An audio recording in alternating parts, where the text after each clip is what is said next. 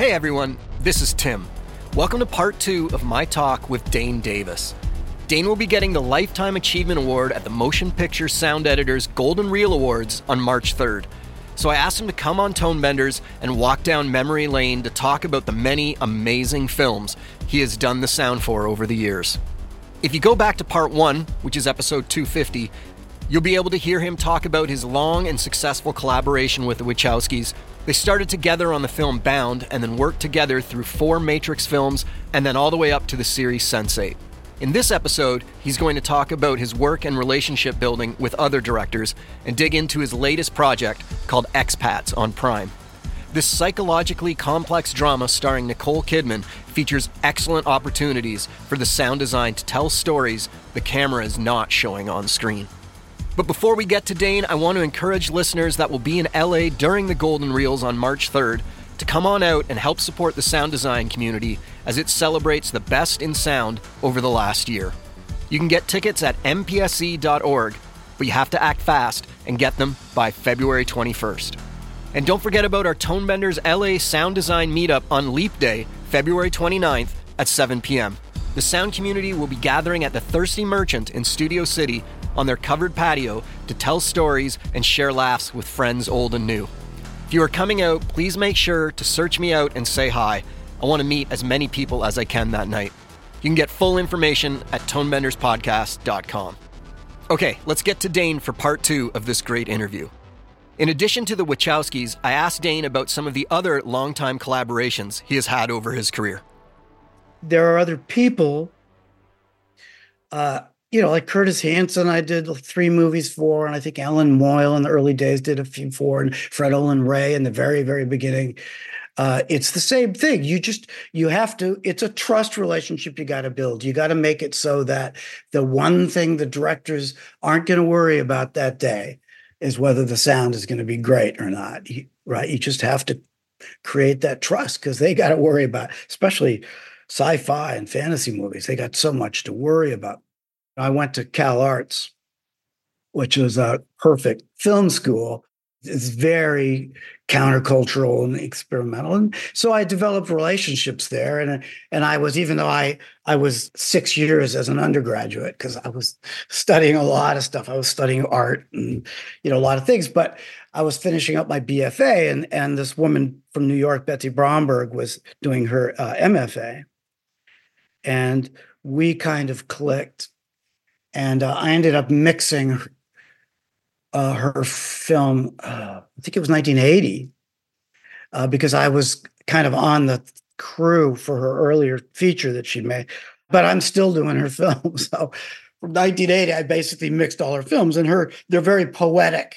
They're feature length, but they're non-narrative, extremely poetic, and it makes you, and now I do a lot of sound design for them as well as mix them. It enabled me, I don't want to say forced me to, but it enabled me to think on a 100% poetic, subtextual level, right? Because these films, there's no Foley, there is no surface narrative plot function to worry about. They're masterpieces, and she has a big following around the world. She does these amazing films, and they can generally only be seen in 16 millimeters. She doesn't really allow videos to be made of them. And she's working on one right now that I'll probably start on in a couple of months.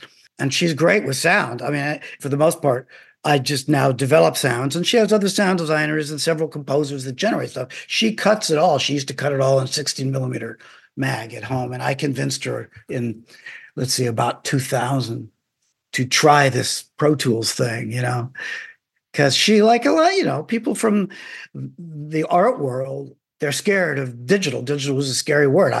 I remember having an all-night bullshit session with a couple of painters and a sculpture friend that I have known my whole life, and they're super successful. And we're sitting around the fire outside just talking about what digital meant to them, because it just scared them shitless. Because that connection between this paint and a brush and the canvas that's very real. And I said, yeah, I've always felt that way. And it's the same with music, right? Really, a lot of hardcore musicians, they just won't go anywhere near anything digital, especially then. That's 24 years ago. It was very scary. But I just said, in a way, my trackball is like a brush, right? You don't have DNA to build a paintbrush in your hand. You didn't evolve that. Your parents didn't have paintbrushes affixed to their hands. You had to learn to use that as a tool. It's inanimate. And I think it's an apt metaphor in a way. So somebody like Betsy Bromberg, I had to very cautiously talk her through the idea.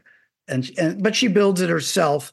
So it's different than working on narrative films.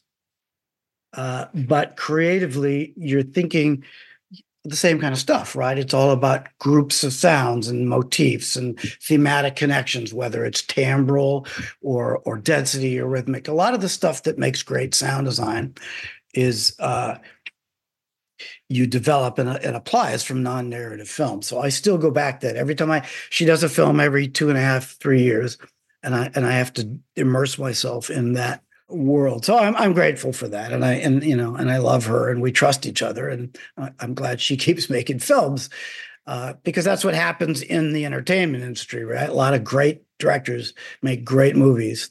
If it doesn't make money, you never hear from them again, and that's the big bummer. Because there are some people, we made some incredible movies over the year that I think, are very underappreciated. That's another one. I mean, there are people like one of my favorite all-time movies is Romeo is Bleeding. Yeah.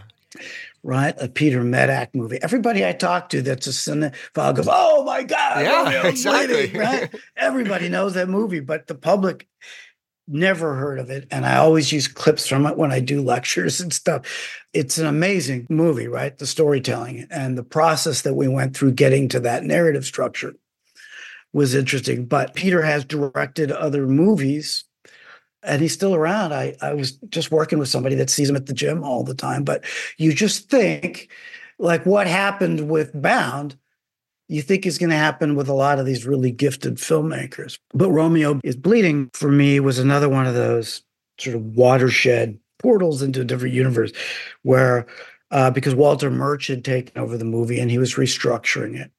And I just got there in the cutting room and, it was cut on film. So Walter was picture editing it? He was picture editing, sorry, yeah, yes. Yeah. And ultimately, he mixed it with Matthew Idarola. God, I must have worked on 35 movies that Matthew has mixed over the centuries, but the first one with Walter. So with an ear towards the mix, he was the picture editor. And I had never gotten to work with him. And it was just kind of open season creatively for sound because he was saying the stuff that I'm always thinking and I rarely get to say. And I did a very interesting movie years later, and the director used to refer to Dane's cockamamie ideas because I was doing some crazy shit. It was a movie called The Forgotten with I'm forgetting it. Is that Julianne Moore? Yes, thank you. I'm getting a little. I'm talking too much. I'm getting my brain. I have the oxygen in my brain with Julianne Moore, but. That was a movie where creatively it just had all these potential things. And I went to New York. I went to all the locations and used the very high frequency sensitive mics and stuff. And I was tilting all the BGs up and down. And as her life gets, more and more, she questions reality more and more. But the director was so not into it. And that's the opposite. That's the opposite. The director, he was scared shitless of sound effects. He was a good director. He was a good writer. He'd made some really cool movies, but his sound design is just not in his quiver of arrows. And so sometimes that happens, right? And here we were looking at Romeo's Bleeding, and I had all these crazy ideas. And, Walter's saying, yeah, let's do it. And he threw out the idea of having motific sounds, which I'd been doing in a lot of films in a way, but here I was, the godfather of sound, giving me permission to try shit. And, it was kind of like every character had a bell, every character had a metal screech, and every character had some other kind of sound category. So it was about figuring out how to counterpoint all these elements and keep them as ambiances, but sometimes they'd come forefront. Luckily, the composer, Mark Isham, great jazz trumpeter, was the composer. And Mark was doing exactly the coolest possible stuff, which never conflicted with the sound design ever in any way. And so it made, in fact, he would come to my studio and we just kind of, dance around things. So it made it possible to tease the audience with the subjectivity, right, of what they're hearing. It's like, is that L train really arriving now, or is that just their mental state? Because there's no L train anywhere around there. And, you can, once you set stuff up in a poetic, compositional kind of way, you can get away with a lot if people are into it, if it's not distracting. For sure. And on that movie, that threshold of distraction was very high. And I mean, right, and the Wachowskis have always a very tight threshold of distraction, right? Like if any sound starts to be about the sound and not about that beat in that character's journey, it's out. The sound is out. So you develop a kind of discipline for that. But here was a chance to try the craziest stuff ever, and it stuck. And Walter and Matthew mixed it. I just think it's an incredibly passionate and powerful movie. And you, for those of you that haven't seen it, I don't know if I should say anything about the setup, but you have. I mean, I'll just say Gary Oldman plays a cop in New York City. He's basically a cop's cop, right? He oversees corruption. And Lena Olin plays a Russian mobster who's moving in on the New York, crime world. So here you have this political conflict, and Lena Olin, probably the sexiest woman alive at that time.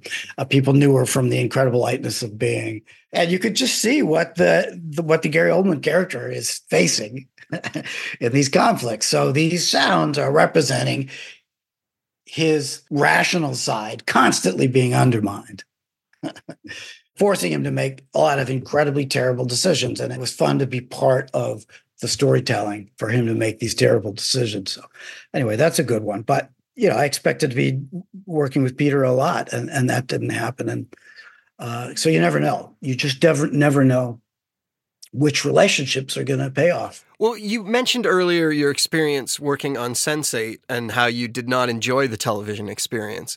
And yet your most recent project is a pretty high-profile television series for Prime, Expats. How did you get reeled back in? It's always about the artistic direction. I mean, I'm very proud of Sense8, and I'm super glad that we did find a way to do it. I really am. It was just the logistics that were bad. Yeah. Nothing else was bad. It was just the logistics. We had done, and the same thing happened with the show Messiah for Netflix after Sense8 was done. Some of the Wachowskis' creative team were doing the show. Steph Flack, my co-supervisor, and we said, no, never. And James McTeague, who was one of the two directors, he was the director all through post that we worked a lot with. He was the first AD in all the Matrix movies. And he was kind of the lead on-set producer for Matrix 4. James sneakily sent us 3 scripts for Messiah, and we read them and said, okay, we're in. This is an amazing story being told. So we did that, and it was pretty great. We had, the resources were just on the edge of not being possible to make it sound like a movie, but we did, and we're glad that we did. And then Lulu Wang had this project, and I'm a big fan of Lulu Wang's as a writer director.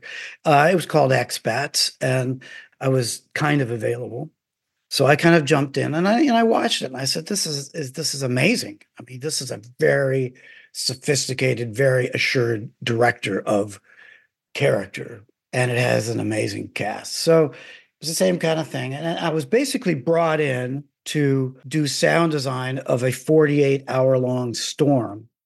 That show is a feature with episodes before and after. There's a feature length. It's a 92-minute episode 5, and that's what I worked on. In the end, they couldn't really do a theatrical because it created conflicts for the Emmy Awards, and there was a lot of sort of political things. So in the end, it's streaming, but the 5th episode is an hour and a half. And I watched it and was just super impressed. And I could see how this Storm had to be a character. And I love that, right? That's what hooks me. Here's a character right? And a lot of these, the spaceship, obviously the character or the ray gun or, whatever, the cave that they go through, right? The alley that the characters walk through. That is the character. That's what I'm interested in developing, is that kind of thing. So I just kind of went insane, and as always, I created this vast library of water sounds using some tools, some grain tools, and I've recorded a ton of water, and I love rain. Here in LA, we just survived this atmospheric river that I had the joy of driving through for 3 hours last weekend. Oh, wow. And rain, water is very scary, and I knew it had to be a little bit scary for these characters because the show Expats is about expats. It's about people that aren't really from Hong Kong. They're living in Hong Kong. People in Hong Kong, they get pummeled by these horrendous storms and they don't think anything of it. But all these Americans and British people and Australians and especially the Filipino women that are the help for all of these families, they have to deal with it. And Lulu had these great ideas, kind of like the rich people, which is one set of characters. Their apartments, their condos, are on the top of the hill. They live in Victoria's Peak. The rooms are all double insulated. So there's this massive storm pounding the shit out of the city, and the rich people are insulated. They don't have to deal, right? Whereas even their live-in help, which is the other half of the story, even the rooms that are kind of built as servants' quarters, they're single insulated glass. So even, that's a perfect metaphor for the class system that the show is ultimately about. So that appeals to me. Like, how do we feel the water pounding on the window, but also on the roof, that to show how exposed this helper class is, and the way that the affluent people are just kind of skating across the top. So that was fun. But like I said, I just developed this giant library of every, water hitting every kind of material, because there's a lot of scenes. And in the end, it was a challenge because, of course, you have scenes where the storm is destroying buildings and you have this delicate music. So part of the way I approach things, I go to the stage with an array of density possibilities, right? A spectrum, because I know sometimes that the sound design is going to be very upfront and sometimes it's not going to be, and it still has to tell the story. So, but here I was, it's Amazon, it's not broadcast. And Lulu only agreed to do it if it could be at her feature film standard. And I think it really is. It's a very powerful show, devastating. Nicole Kidman, personally, I think it's the best work I've ever seen her do. The character arc is it's devastating, but it's done in a subtle way. One thing I really liked that the sound did in that show was illustrate her interior thinking. There's lots of moments where, it's shots of her face. And the sound design is what kind of helps the audience navigate through her emotions. That's normally a music's job, but a lot of time in that show, the sound design did a big role in that as well. Yeah, thank you. Filmmakers, they understand the audience usually knows their hand is being held by the music. They don't notice the other hand. And this was one of those examples. And some of the sound design is very kind of musical. We had to evolve the sound. I don't know. Have you seen the first 3 episodes? Yep. Probably? Or have you seen all of it? I have seen the first 4 episodes, actually. 4 now. Great. So the 4th is out. I'm now excited for number 5 that you just told me about. Oh, yeah. 5 is insane, but 4 is super interesting, right? You said, because I don't want to say too much. I hate spoilers. Yeah, exactly. Because of where the characters go in the storytelling. Yeah. Those environments are crazy. I mean, I worked really hard on it. And there's I'll just say there is a pulse, there's a 1-second pulse that is expressed ultimately or manifested by a clock, a broken clock, an 8 o'clock. But all of those environments have all of these sounds that are subtly, pulsing around a second, and musical subdivisions of a second. And it was and there's no music. I think there's a cue at the very end. And Lulu and Matt Friedman, the main editor, he said, we're going to really try to not have any score in this. And it's an hour of two people sitting in quiet rooms. For the most part, they're just different quiet rooms that the different pairs of people are in. So I said, great. I mean, that got me excited. But I had to come up with sounds that could continue. This is a bit like Romeo is Bleeding in a lot of ways. It's funny juxtaposing those two projects, but I had to connect everything with that pulse, whether people are stuck in a broken elevator, hearing this shit, or if they're, in the noisiest section of Hong Kong in the fourth-story apartment, and they have to be bridged in a way to connect it, but also have a very distinct doorway that we go through with the camera, between those people's lives. It was very fun. And I mean, 4 in particular, but in all the episodes, there is the sound of the toy dogs in the market. It's a street market, and the story kind of hinges around what happens in that street market. So Lulu really wanted a very evocative sound of those toys that we could use as a sound design motif and then abstract it a lot into various degrees. It ends up being quite musical. Just developing this sound was tricky, right? Because the production was horrible. They sent me a giant box from Hong Kong with all the toys. And they're all the cheesiest sounding things ever, and I started out using that sound, and Lulu saw right away that it doesn't emotionally work at all, the real sound, because they seem very small. Mm-hmm. And in real life, the toys are pretty small. They're like 5-inch toy dogs, but they just do this. I can't even make a sound that high up. Because of the transducers that they're using. It's a super tiny sound. It's wrong. It's just story-wise the wrongest sound ever.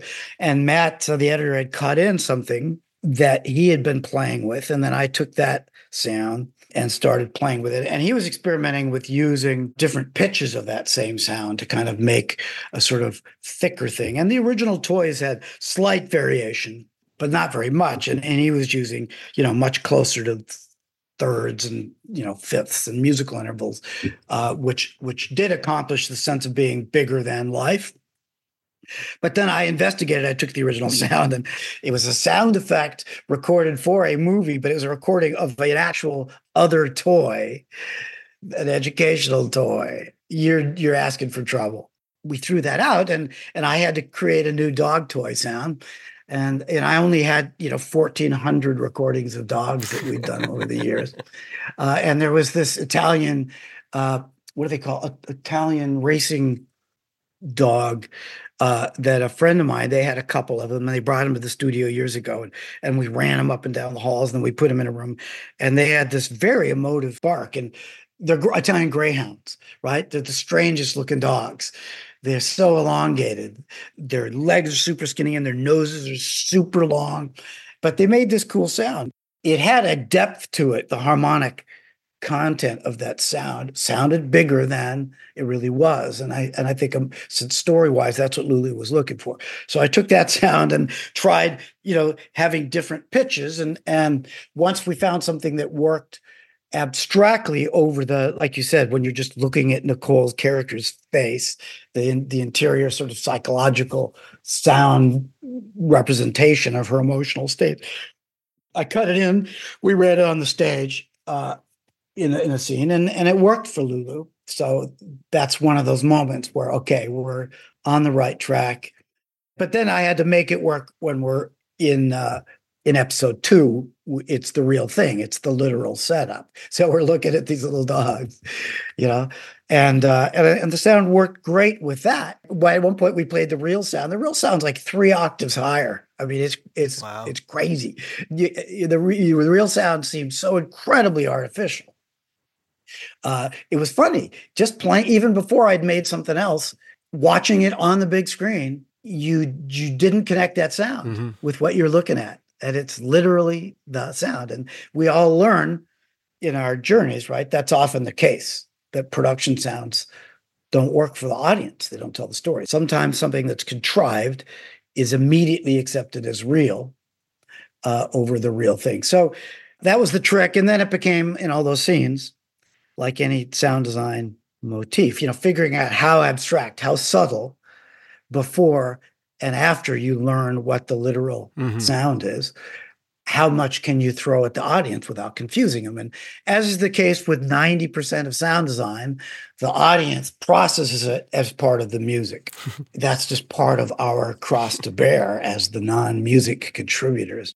I know composers that have gotten jobs based on the sound design I did in movies that they scored, because people assume those sounds are part of the score. And a lot of times the sounds in the score, I did the movie Sinister, a few years ago, and the composers, they just create all these crazy sounds that are totally sound designy, and it all worked great.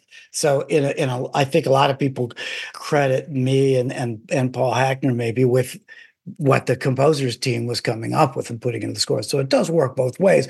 It's the abstraction. For me, it's all about which window the audience is processing that auditory information through. Right? It's either the characters are experiencing it or not. Either the characters, the audience is like I said earlier, everybody knows this. The audience is usually aware that they're being led by the music, unless they're completely unsophisticated. So and it's okay. It's like I call it the "where is the cellist" effect. If the audience is wondering where the cellist is in the score, something's wrong. And if I make a sound that the audience is not questioning where it comes from, then something's wrong. And you can use diegetic, and there's a vocabulary that I never heard in the film industry. I never heard that academic vocabulary ever until about 5 years ago. It started to pop up on mixing stages. It's like, oh, no audio professional will be caught dead saying diegetic. Believe me, for a lot of years. And I do it. I've done, I continue to do lectures and interface. But I knew, and I've read the books, and but here was a case where, if the audience should care about the source of that auditory information or not. And I get into fights on some movies about that, sometimes with the music department, and I question it. And I have a lecture that I've done a lot of times called "What is Not Music?" Which is my job, what is not music. And I'm a musician. I play a lot of instruments, and I compose, and I have a music theory background. I mean, I understand what music is, I think, but no one knows what music is. Every audience, I ask them, and no one has a clue. Right? It's big, right? And that's a whole big topic. But I know that, music is defined by people in a specific cultural time and place. Right? Everyone else's music is noise. So you can't say it's something that has rhythm, because everybody hates every other cultural representation.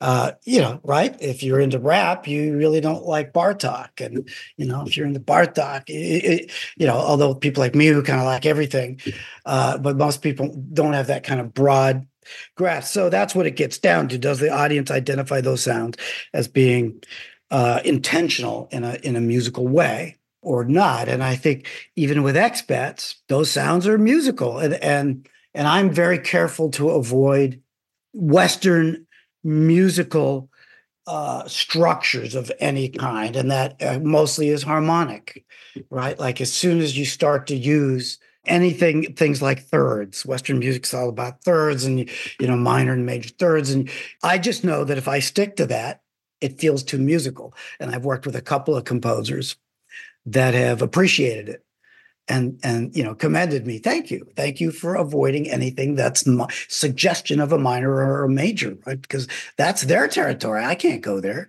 That's murder. That's murder. That's a first-degree manslaughter violation. So I know that going into it. So I kind of avoid it being too musical for a lot of reasons, because it could conflict with what the composer's doing, but also because then the audience is going to write it off as a cellist sitting somewhere off screen. And I don't want that. I want you to be, you're looking at Nicole. I want you to be thinking, she's experiencing this. Yeah. This is going through her head, this crazy beep, beep, beep, beep. It worked for me with expats, and it's worked even going back to 8 Mile. There's lots of interior moments in that as well. Thank you. Unfortunately, we got to wrap this up, but thank you very much. Oh. This was really awesome. Congratulations on your upcoming win at the MPSEs. I'm going to actually be there, so I will see you there and shake your hand in person that night. Fantastic. So I'm looking forward to that. And if anyone else wants to go, you can go to mpse.org. The awards are on March 3rd. We're going to have a great time that night, so hopefully others can come as well. Hope we see you all there. Thanks a lot, Dane. It was great talking to you. Oh, it was great, Timothy. Thank you. I really love speaking with Dane. He is an amazing raconteur. If you want to come out to the Golden Reel Awards and help celebrate Dane's Lifetime Achievement Award, as well as the Best in Sound Design over the last year, you can get tickets at mpse.org. That's on March 3rd. You only have till February 21st to get tickets, so jump on it soon. Also, don't forget the LA Sound Design Meetup on February 29th. Full details at tonebenderspodcast.com. On behalf of Dane, my name is Tim Muirhead. Thanks for listening and telling your friends and colleagues about Tonebenders. We'll talk to you next week when Richard King will be our guest. Tonebenders is produced by Timothy Muirhead, Renee Coronado, and Teresa Morrow. Theme music is by Mark Strait. Send your emails to info@tonebenderspodcast.com. Follow us on Twitter via @TheTonebenders and join Tonebenders Podcast on Facebook. Support this podcast. You can use our links when you shop with Amazon or B&H, or leave us a tip. Just go to tonebenderspodcast.com and click the support button. Thanks for listening. Are you looking for more audio-related podcasts to listen to? Tonebenders is part of the Audio Podcast Alliance, featuring a hand-picked selection of the very best podcasts about sound. Be sure to hear the latest episodes from our friends in the community at audiopodcast.org.